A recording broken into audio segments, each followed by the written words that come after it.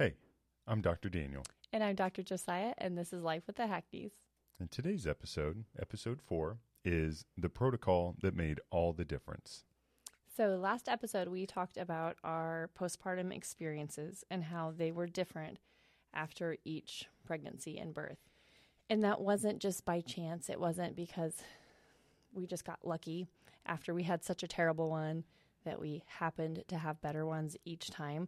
There was a lot of intention that went into that second pregnancy and for sure the third pregnancy. It'd be nice if it just got better on its own. You didn't have to do anything. Yeah. Statistically, that doesn't usually happen because there's something called postnatal depletion. And essentially all of your baby gets what your baby needs from you. At your detriment. And you are the one left with a deficit. Yep. And so unless you are very intentional in rebuilding your nutrient store postpartum, there's one doctor that he is finding in his clinic, it's taking 7 to 10 years to get back to where you were before pregnancy. Dang. That's a long time. And most people are not waiting 7 to 10 years between pregnancies. We didn't. No, we didn't. And we just now have a 7-year-old. We just have a 7-year-old. And 3 other kids, so. That's true. And so it's not that the nutrients can't be replenished and restored, but it takes a lot of intention for that to happen. And so that's what we're going to talk about today, the difference that we made going into those pregnancies, because with our first pregnancy, there was no preparation. It was just, let's have a baby. And then we did. And then we had that postpartum experience that we talked about last time. So if you want to hear more about that, check out which we will not 3. mention. Yeah. But then the second one, I had learned more and I implemented changes, which Daniel briefly talked about last time, the Schaefer protocol. And then before our third pregnancy is when we both showed up. We both said, you know what? We need to be intentional with the preparation for this pregnancy, for this baby. And we ended up being 2 babies. 2 babies, 2 great babies, a great pregnancy, and then a great postpartum. And so that just kind of makes sense when you think about how the genes for those babies, for each baby, 50% comes from mom. 50 from dad. 50 from dad. But little did I know until more recently, 60% of the gene expression comes from the dad's DNA. Yes. So we have the genes that we get from our parents, but then how they behave is also passed down. And more of how dad's genes behave show up in your child versus how the mom's. And there's one study that shows that dad's insulin status is passed down to his daughters, which we have 4 daughters. And so if you have a dad and his blood sugar is diabetic, type 2 diabetes, or pre-diabetic, then his daughters are going to start life out with just a higher likelihood that their blood sugar is going to behave in that way. Now, the predisposition. Exactly. Last time we had peregrination. Now you're going to talk about predisposition. Yeah, it's just kind of. Don't tell me to define it completely for you.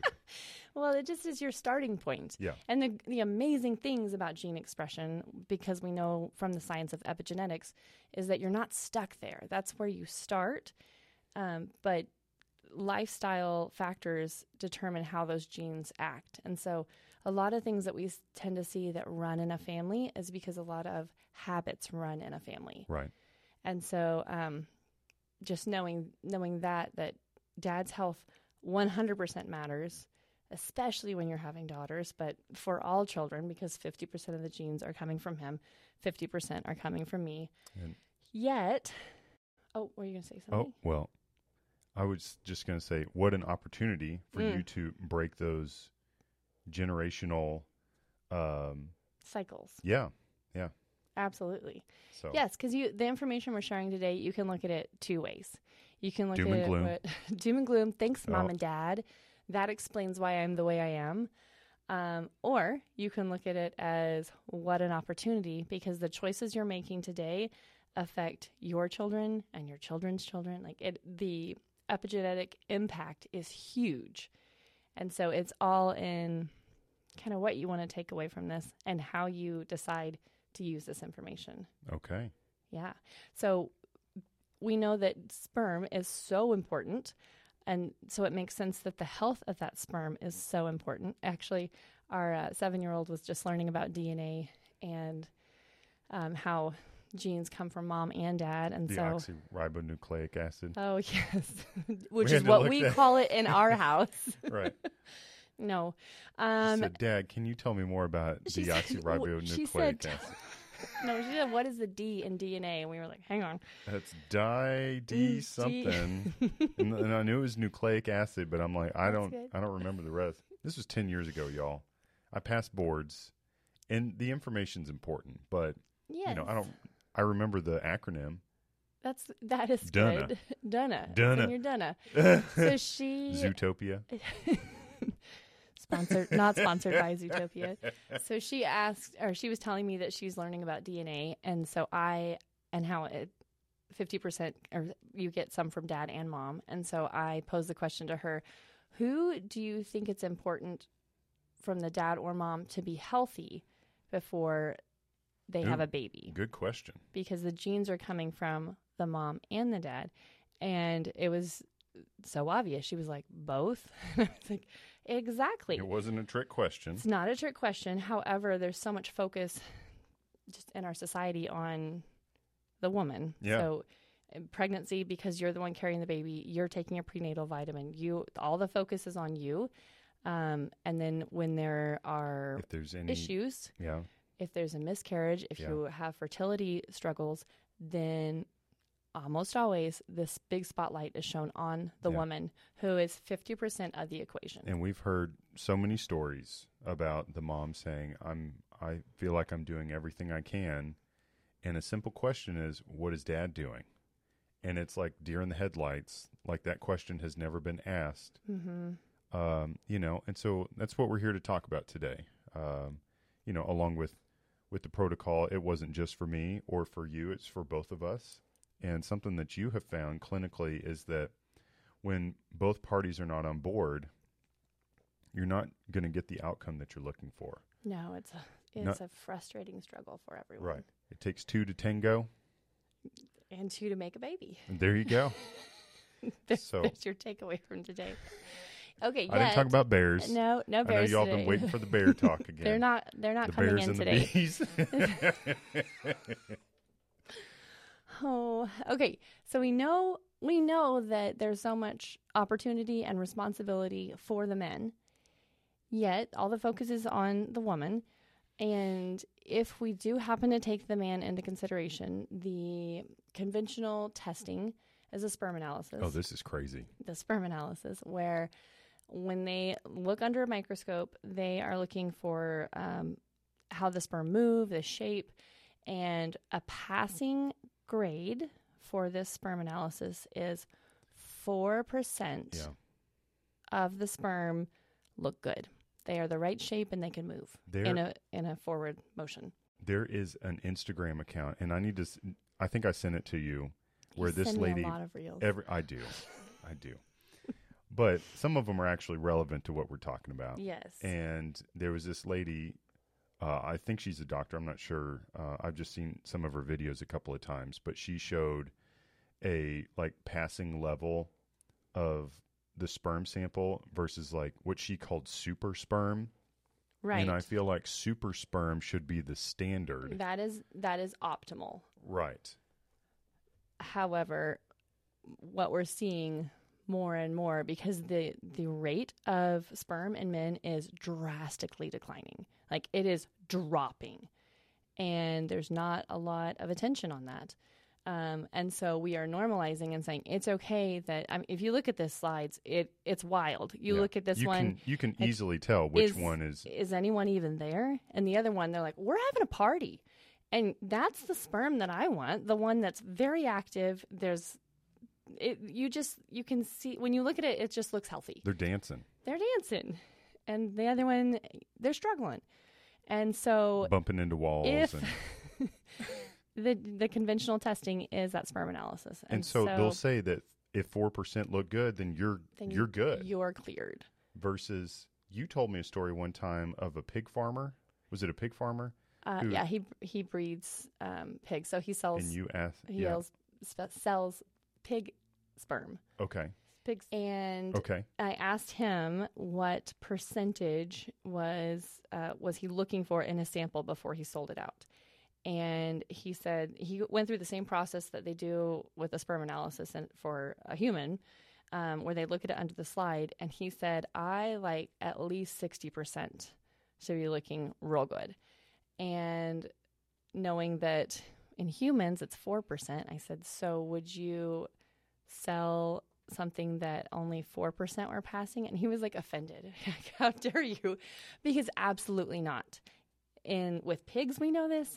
There's with studs, people pay a bunch of money to get a well-bred, cared for male horse.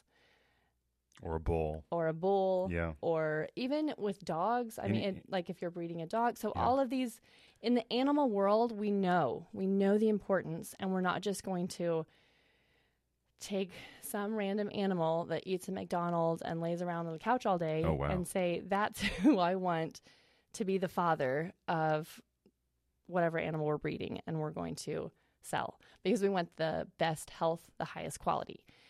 Yet in the human world, 4%, and that's all we look at. So that's a pretty drastic difference. Big difference. It's been a while since I've taken math, but I feel like it's different. A 56. You said 4% versus 4%, 60? Yes. So 56. Wow. Yeah. Look at you. I know. That was great. I did that in my head. You use your fingers or toes or anything? No. And you might be wondering, well, what are they doing with their hands right now? What are we doing? Well, since you asked, yes, we're making some Santa beanies. And these guys look a little. Christmas is coming. I was going to wear mine. Are you going to put it on? Well, this one, I feel like it would fit on this guy right here. Yes. That'd be real festive. Yes. I mean, I'll wear it too. Okay. But if any of y'all crochet, I tell you what, and again, we're not sponsored yet. These Furls hooks, Furls. Let me grab the box. Furls. They've got these ergonomic designs. Mm-hmm. And one day when we were working on my sweater, which was showcased in episode 1. Yes. I left the hook at home when I brought it up here, and I was using that thing, which is like just cramped my hand up immediately. So I don't know how. You just have stronger wrists than I do. That's what it is. You can ask any of our patients. But so if anybody crochets, they have wrist or hand issues, carpal tunnel, anything like that, and you don't want to give up the craft or the hobby, check out Furls hooks. They're not the cheapest hook out there, but they are very nice. Furls, not the cheapest, but very nice. Yeah. I've also seen people put like a tennis ball, cram it on the back of there. I digress. A little bit. Where were we? We were talking about the sperm analysis and how it's just not a complete look at your health status. So even if you do pass, and even if you don't know what your A1C looks like. Exactly. Your blood sugar, which is affecting your children's blood sugar, your vitamin D status, your overall health is more than just that one test. So that's where the Schaefer protocol comes in, because it is an approach that looks at building foundational health for everyone. So in a perfect world, the woman and the man are both preparing for this pregnancy. And so it's not just that the woman takes the prenatal and gets adjusted and make sure that she's in a good headspace, blah, blah, blah. It is that together you guys are preparing, and you are preparing physically, emotionally, mentally, that your relationship is being prepared for your family to grow. There's so much more to it than just you passed a semen analysis and I know that I ovulate, so let's make a baby. So the Schaefer protocol has 8 essentials. There's chiropractic, which addresses a couple of good ones. it addresses the communication between the brain and the rest of the body through the nervous system.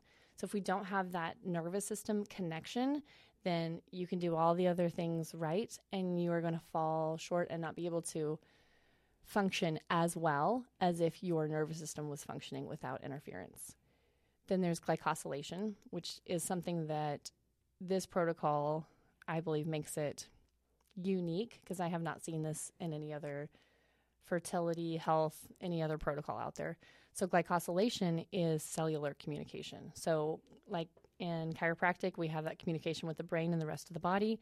Glycosylation is communication from cell to cell. So if we don't support that, and there are gaps at the cellular level, which affects the tissue, which affects the organ, which affects the system, which affects the person, then again, we're going to have gaps and not function as well as we could and should. Then there is hydration. Mm-hmm. There's movement. There's real food. Oh, there's your cup. Yep. And if you guys are checking out the sticker here and you're like, which I'm sure you are. I bet you are. You know, I placed it there kind of front and center. We have some at the clinic. You just go ask Shelly or Claire. Mm-hmm. We've got some extra stickers. So and what do they say? Epsom Salt Bay. Epsom Salt Bay. There he is. I'm kind of known for my Epsom salt recommendation. A little bit. And also putting my face on everything that we own. That is, you're very well known for that too. So I said chiropractic, glycosylation, hydration, movement, real food, essential nutrients that you can't get from diet alone. Why can't you get all of your nutrients just from your diet alone? Because the soil is so depleted. And if it's not in the soil, it can't be in the foods. And so you can eat the most organic whole food diet, which the more you can do that, the better. Mm-hmm. However, there are limitations to how many nutrients you can get that way just because it's not in the soil anymore to the levels that it used to be. Well, and then there's pesticides and herbicides. And all those they other did one things, study and looked at vitamin C levels, and the vitamin C in an orange today versus one that your grandparents ate, you have to eat 8 oranges today to equal the vitamin C that your grandparents got from one orange. And if oranges are expensive as the rest of the fruit that I buy from the store is, that's a lot. That's crazy. That's a lot. Mm-hmm. So there are essential nutrients. There are some supplements to the protocol. And then rest, which is not just sleep. And then the last one is empowerment. And that's, you kind of touched on that in the last episode, the headspace. Because our mind is so powerful. And there is a physiological response for every thought that we have. So what we are focused on is what we'll see more of. So when you are planning on growing your family, if you are focused on, oh man, there's chemicals and there's the pesticides and I'm not sleeping enough and all of the things that you can get wrapped up in, especially as you are attempting to make good choices, kind of the more you know, the less you wish you knew. Yeah, which are all true statements. You know, It's all true things, but it's affecting your body as well. Mm-hmm. And so, but what you're thinking about all of those things. So just as the chemicals or the sugar or not moving your body is having an effect, how you're thinking about all of those things is also affecting your body. So the protocol takes those 8 essentials, and they're not things that are groundbreaking. Like I'm not going to be the first one to tell you should drink water. Wow. Yeah, like we all know that. We know vitamin D is good for us. We know that we should move our body. Like this is not. It's not rocket science. It's not something you've never heard before, and it's not. I tell my kids sometimes. Incredibly complicated. It's very simple. Yeah. And the protocol puts it together in a synergistic and sustainable way. The issue is that simple doesn't mean easy because they are lifestyle changes. And we are creatures of habit, and so we get used to what we're used to. So the protocol is a framework and approach to build sustainable, healthy habits in your life. And it starts with where you are today. And so it's not, I have never I'm a couch potato and I never move. Okay, we're going to do a marathon training. Wouldn't recommend it. No. But as someone who has I trained for a have marathon. tried for that. It's not that you can't train for a marathon, but it should be done wisely and not rushed. Yeah. But yeah. you know, the saying goes, if you do what you have always done, you'll get what you've always got. Exactly. And so these even seemingly small changes can have huge effects. And it may take a little bit of time because what is it? 60 days for... It takes 60 days for sperm to turn over, 120 days for an egg to go through its final maturation process. And red blood cells. 120 days for a red blood cell to go through its full cycle. So 7 years for your whole body to... Mm-hmm, yeah, each cell and organ, they all have different timelines that they're regenerating. And so things that you're doing today are things that you're doing for your future self. And so that might be positive things that your future self is going to thank you for. Or we might be sitting here today talking to past self and saying, thanks a lot because of the choices that you made. That's a future Daniel problem. Yeah. Think about your future self when you're making your decisions. But with this protocol, one of the beautiful things about it is that the goal is not perfection. The goal is not to 100% execute what is in this protocol, that I am perfect in every essential. I am always hydrated. I am always moving, you know. And if you waited for that to happen, you would never do get pregnant. anything. You'd never do anything because perfection is just not possible. And this is more about, there really aren't end points. There are more progress points. And so it's a process of figuring out where you are today and what the next step is to move forward. So it's not change everything in your life today, but more what is one thing we can do that moves you toward the goal that you're working toward. I can dig it. You can dig it. So your experience with the protocol, because I implemented the protocol before our second pregnancy. Right. And we saw changes with that. We did. And I felt great. I still had some morning sickness, which we know we can blame on Daniel. Right. I'll take it. At least because 50% the research shows is for me. Well, and the research shows that his genes are what build the placenta.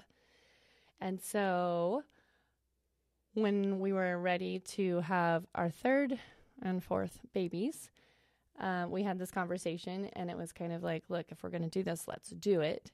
And I think it's fair to say that your mindset going into it was fine, whatever. I did it because more or less I was told to, you know, voluntold. I started doing it I started fasting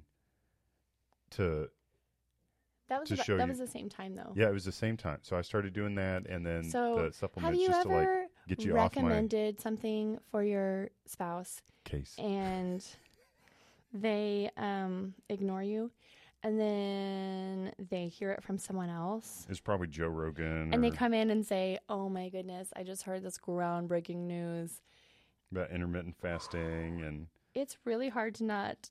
You did it like a year prior and was successful with it. And I'm like... So what had happened with the intermittent fasting is I learned about the effects that it has on your blood sugar and how blood sugar affects so much in your health. And so I said, Daniel, I would love for you to look into fasting. And he's like, okay. And I didn't. He didn't. And then I let a month or so go by, and I asked him, have you looked into blood sugar, into fasting and the effects on blood sugar? I still hadn't. And he hadn't. And so a couple more months, and I said, I would just really love if you would look into this. And he said, fine, I'll do it. And I said, no, do not fast. I want you to look into fasting. And he's like, I'm doing it. So cold turkey, I did it. I felt terrible the first 2 weeks. Mm-hmm. And then I started feeling a lot better, you know? Who'd have thunk? Not me. Who'd have thunk? And so when I recommend fasting, especially for the dads, then I give them a general kind of guideline of what I would do. I wouldn't just kind of go quite as... Just jump in. Yeah. The biggest thing you can do, I think, is just eat 3 meals a day. Not the snacks. Yeah. snacking and then quit eating after dinner. Mm. Like if you're hungry, drink some water or some tea or something like that. With lots of sugar? Oh, no. No. Okay. So now here's the thing. Now, I'm going to say no sugar, no diet, even if it's 0 calories. My opinion is don't do it. Because even if it tastes sweet, it can trick your brain into thinking that you need insulin. And it can, it's like the Pavlov dog. They just rang a bell and then the dog started salivating. And so if you taste something sweet, your body could think, not everyone, but I feel like if you're doing all that work to fast, just fast. Don't risk throwing it off. Yeah. If you want to have a drink, then do it with lunch or dinner. And I do think it's easiest to skip breakfast because the earlier in the day, I know this sounds obvious, but the earlier in the day I start eating, the more I'm able to eat for the whole day. But what I mean by that is it's just I'll eat so much more food than I normally would if I start eating at 7 o'clock in the morning versus if I wait till 1 o'clock and then just have dinner. And some days it feels like I don't hardly eat anything because my body is, when I'm fasting, it's just breaking the fat down for fuel. Yeah. Yeah. So when you decided, okay, fine, I'm going to do intermittent fasting. Then I did it. I went crazy on it and lost 70 pounds in 6 months or something like that. And how'd you feel? I felt better. Yeah. A little, I mean, you were nothing to talk home about. But no, how were you felt feeling much walking around the table in the clinic before? So I was, I would get winded. And if you guys have seen us adjust, like we're not doing laps in here. We're just kind of walking around the table and I would get winded just walking around the table all day, and it's just a little ridiculous. And then going home on the weekend, trying to keep up with the kids. It's hard to keep up. You guys that have kids, they're nonstop. Yeah. No, it's like a rolling, not a stopwatch. Is that a lyric? It's a Drake lyric. Okay. Yeah. So the Rolex watch, it's an automatic movement watch. And so the second hand constantly goes around versus a stopwatch. That's where kids, yeah. You can start and stop. Kids are like a rolling, not a stopwatch. I'm not going to say the rest of it, but... Is it inappropriate? I wouldn't play the song on Daniel, okay. So you did intermittent fasting. That was a big... It was a big shift. That was a big shift for you. And I think one of the realizations that you had during that was because you would do so well, especially when you first started. When you were at clinic and you were busy and you were fasting, no issues. And then you would come home and you would say, these kids make me want to eat. So it's not that they were driving you to drink, but they were driving you to eat. Right. And so it kind of... You see me off in the corner. Shone a light on that. Yesterday I was eating some of those protein balls, the protein bites. Yeah. That I made. Yeah. And she just sees me. I'm like... Yeah, a little bit like an animal who's gotten caught. I'm trying. Yes, you are, but it was so eye-opening to see how stress affected me. And the coping skill that we didn't think anything of, but just you would eat to pacify myself. Deal. Probably. To be able to deal with them better. Yeah. And that's not just me. I mean, I feel like that's a lot of people that you weirdo. No, it's not just anyone else eat food to help them feel better. Yeah. Everyone does, but that's kind of what's different about this protocol is that it brought the mindset, the psychology part into it too, because I don't think we would have had that awareness if we weren't open to having awareness. Yeah. And so neither of us are like 100%. We aced the protocol and we did everything perfectly, but just being mindful of the fact that the decisions, the choices that we're making are affecting our health today and in the future and our future kids' health, that changes, even if it's subconsciously, that changes the choices that you make. Well, and even for our other two. So let's say we never had any more kids ever. I still think it's important to take your health because we're already parents. Yeah. Yes. And to be the best version of ourselves for the children we already have. For ourselves, for each other, for you guys. Yeah. I mean, having a doctor huffing and puffing around the table who's walking is not a good look. not an optimal sign of health. Yes. And I'm the first to say it. Well, I guess Dr. Josiah was, but I didn't say anything about you. You brought that up first. you said, well, what about walking around the Oh, table? Well, yes. I'm the first to say it today, but you shared that with me. I did. Because Yeah. I couldn't hear you from my side. So it wasn't that bad. There were patients that were But telling there me, was you guys, something to you're it." breathing too heavily. It did not happen, I hope. No, I don't think so. Okay, so you made those changes. I made those changes. And then, like you said, it affected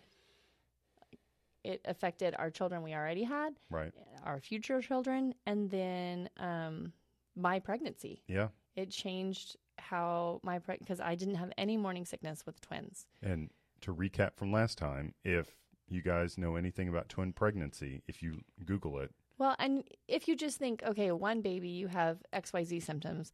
Two, it seems like it's all going to be worse. Yeah. And I got bigger much faster. Much bigger. What? Much faster. I don't remember that. big. What? I didn't notice. Thank you, dear. But We had no to morning use- sickness, no back pain. What are all the heartburn? I mean, it was, if I wasn't so big, it would have been like I would forget that I was pregnant. You'd bump into people. but I was so big, and I bumped into everyone. And when you're I had a lot adjusting more- and you just push into them and Yes. say, sorry. I had Or a lot reach more way people over. touch my belly that time. Like one lady even walked by, and she walked by, and then this is when I was in Alabama for a seminar. She walked by, and then she kind of saw me, and she came back, and she's like, boop. She said boop, and then walked away. I was like, what just happened to me? I'm glad no one's ever done that to me. Boop, boop.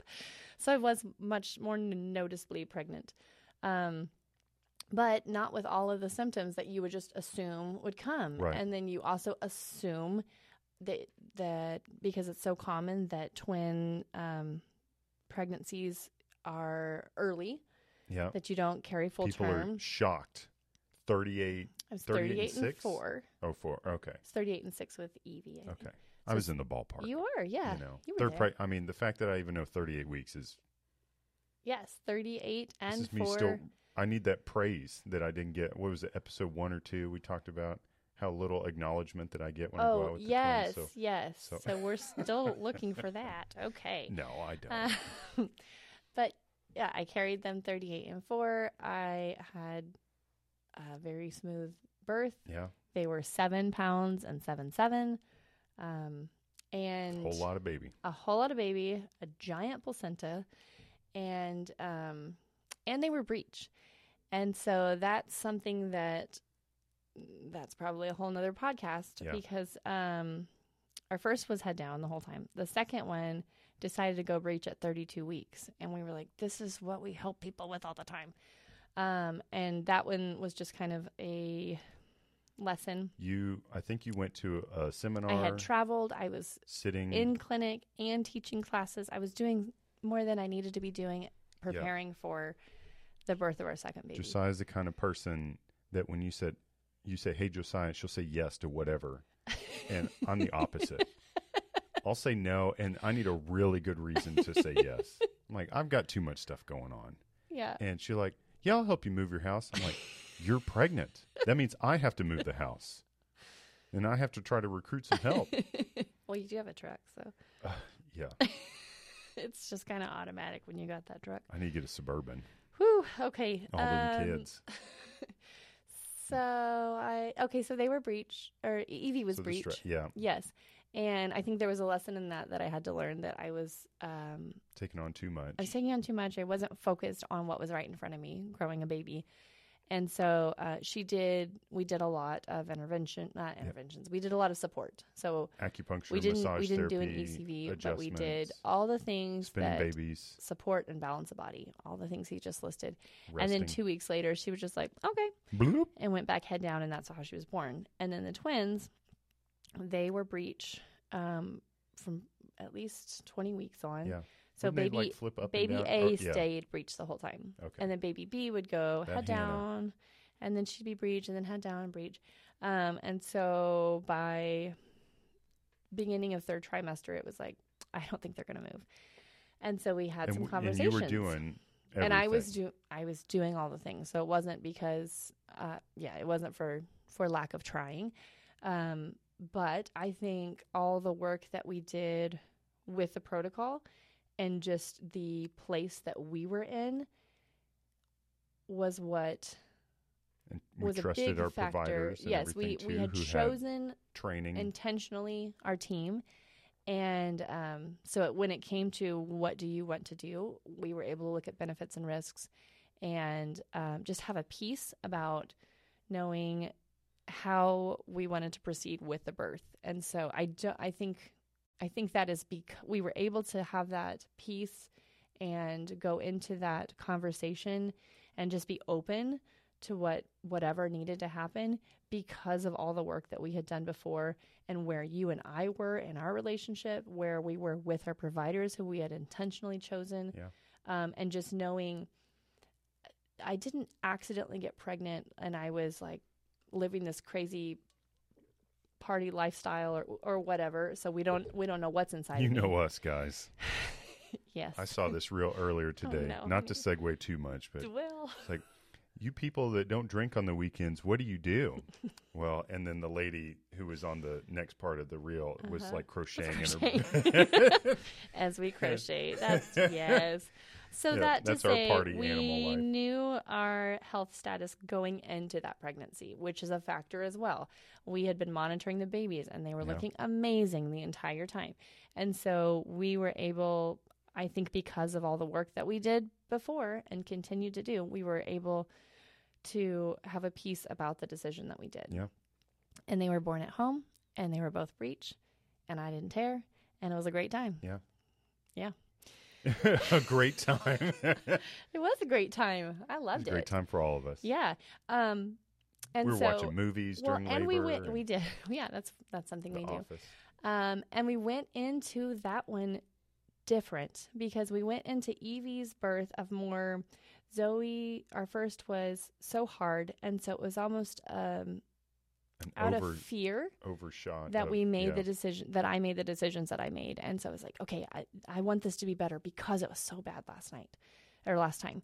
And we went into the third pregnancy, not so much of we have to redo things and we want it to be better and we're afraid of having the same outcome, but it was more of the possibility and what can happen when we both are healthy, when we both are intentional going into a pregnancy. What is possible? Twins. Twins are possible. Now, again, we're not promising twins.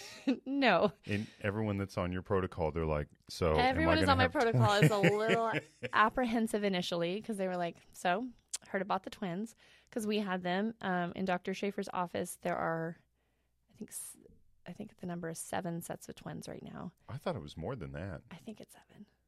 I need to check with her and see if that number is. So, 14 babies. But they're all identical. All identical. Yeah. They're all identical. So are they all girls too? Yes. Okay. I think so. I have to double check with her. But I'm pretty sure. Yeah. So, yeah. So that's just kind of interesting. But yes, there is some apprehension when someone starts working with me to do the protocol and they're like, so these 2 babies.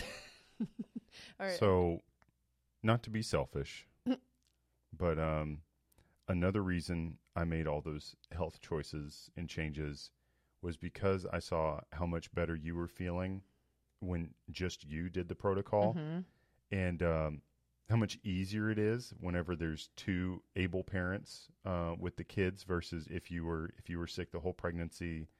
And then I've got the other 2 that I'm taking care of, and I'm taking care of you. It's a lot. So you wanted me to be healthy for you? I wanted to be healthy for you, for me, if that makes sense. Well, thank you. Yeah, so, it does. Yes, it does sound selfish, but also... But it's true. It is. I mean, that's one of those... Because we see that a lot in clinic, is that fortunately for a lot of our moms... their husband steps up and yes, my husband's doing bedtime now and doing the meals or whatever she was doing more of before because I can't get out of bed. but that's not always the case. And so that's real hard when a mom is struggling. And especially that first trimester when we know probably a big factor is dad and he's not doing anything to help you. Yeah. So we don't love that. Let's give him the benefit of the doubt. He's got an odd schedule. So he works at nighttime. Let's just say, he's a great dad.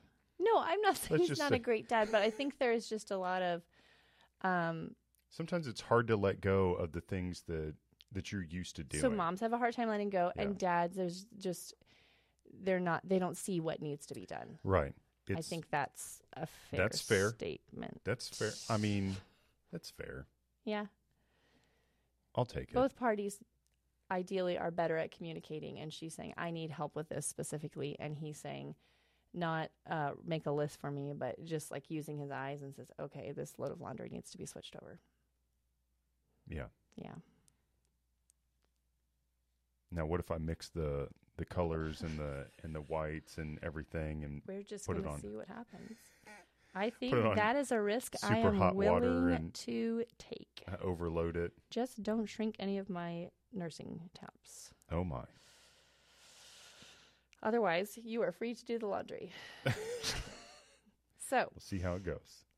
So, do we tell you this to say, do X, Y, Z, and then you guarantee this outcome? Absolutely not. There are no guarantees in life, and that is absolutely true in birth.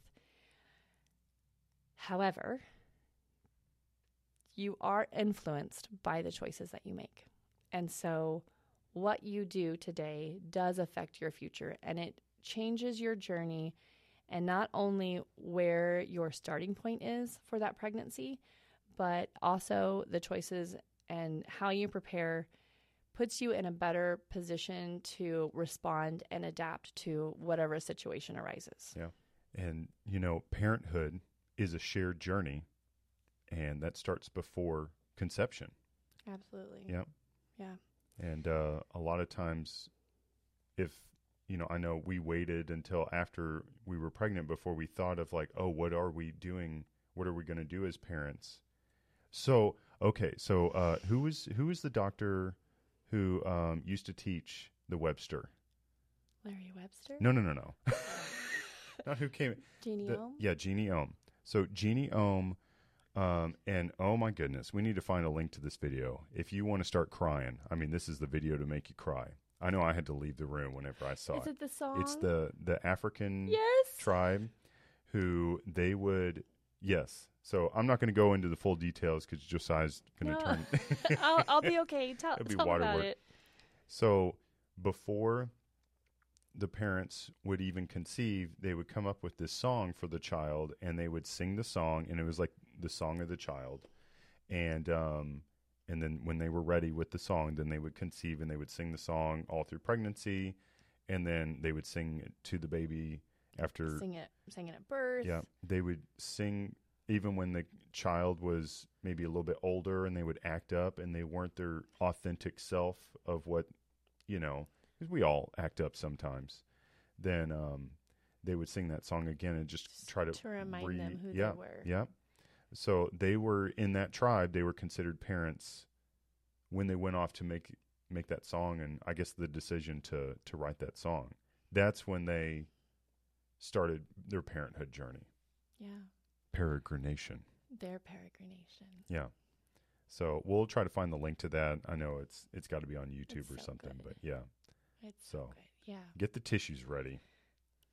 It is good to think about how it isn't just something that just happened one day. Like, it is that journey. It's the whole process that begins before you're even pregnant. Yeah. And so it just makes sense to prepare for that, and for all parties to prepare for that, and not just separately, but preparing together. Yeah. Changes everything. It did for us. Yeah. So, well, thank you all for joining us today. Mm-hmm. From us to you. Until next time. All right. We'll see you. Bye.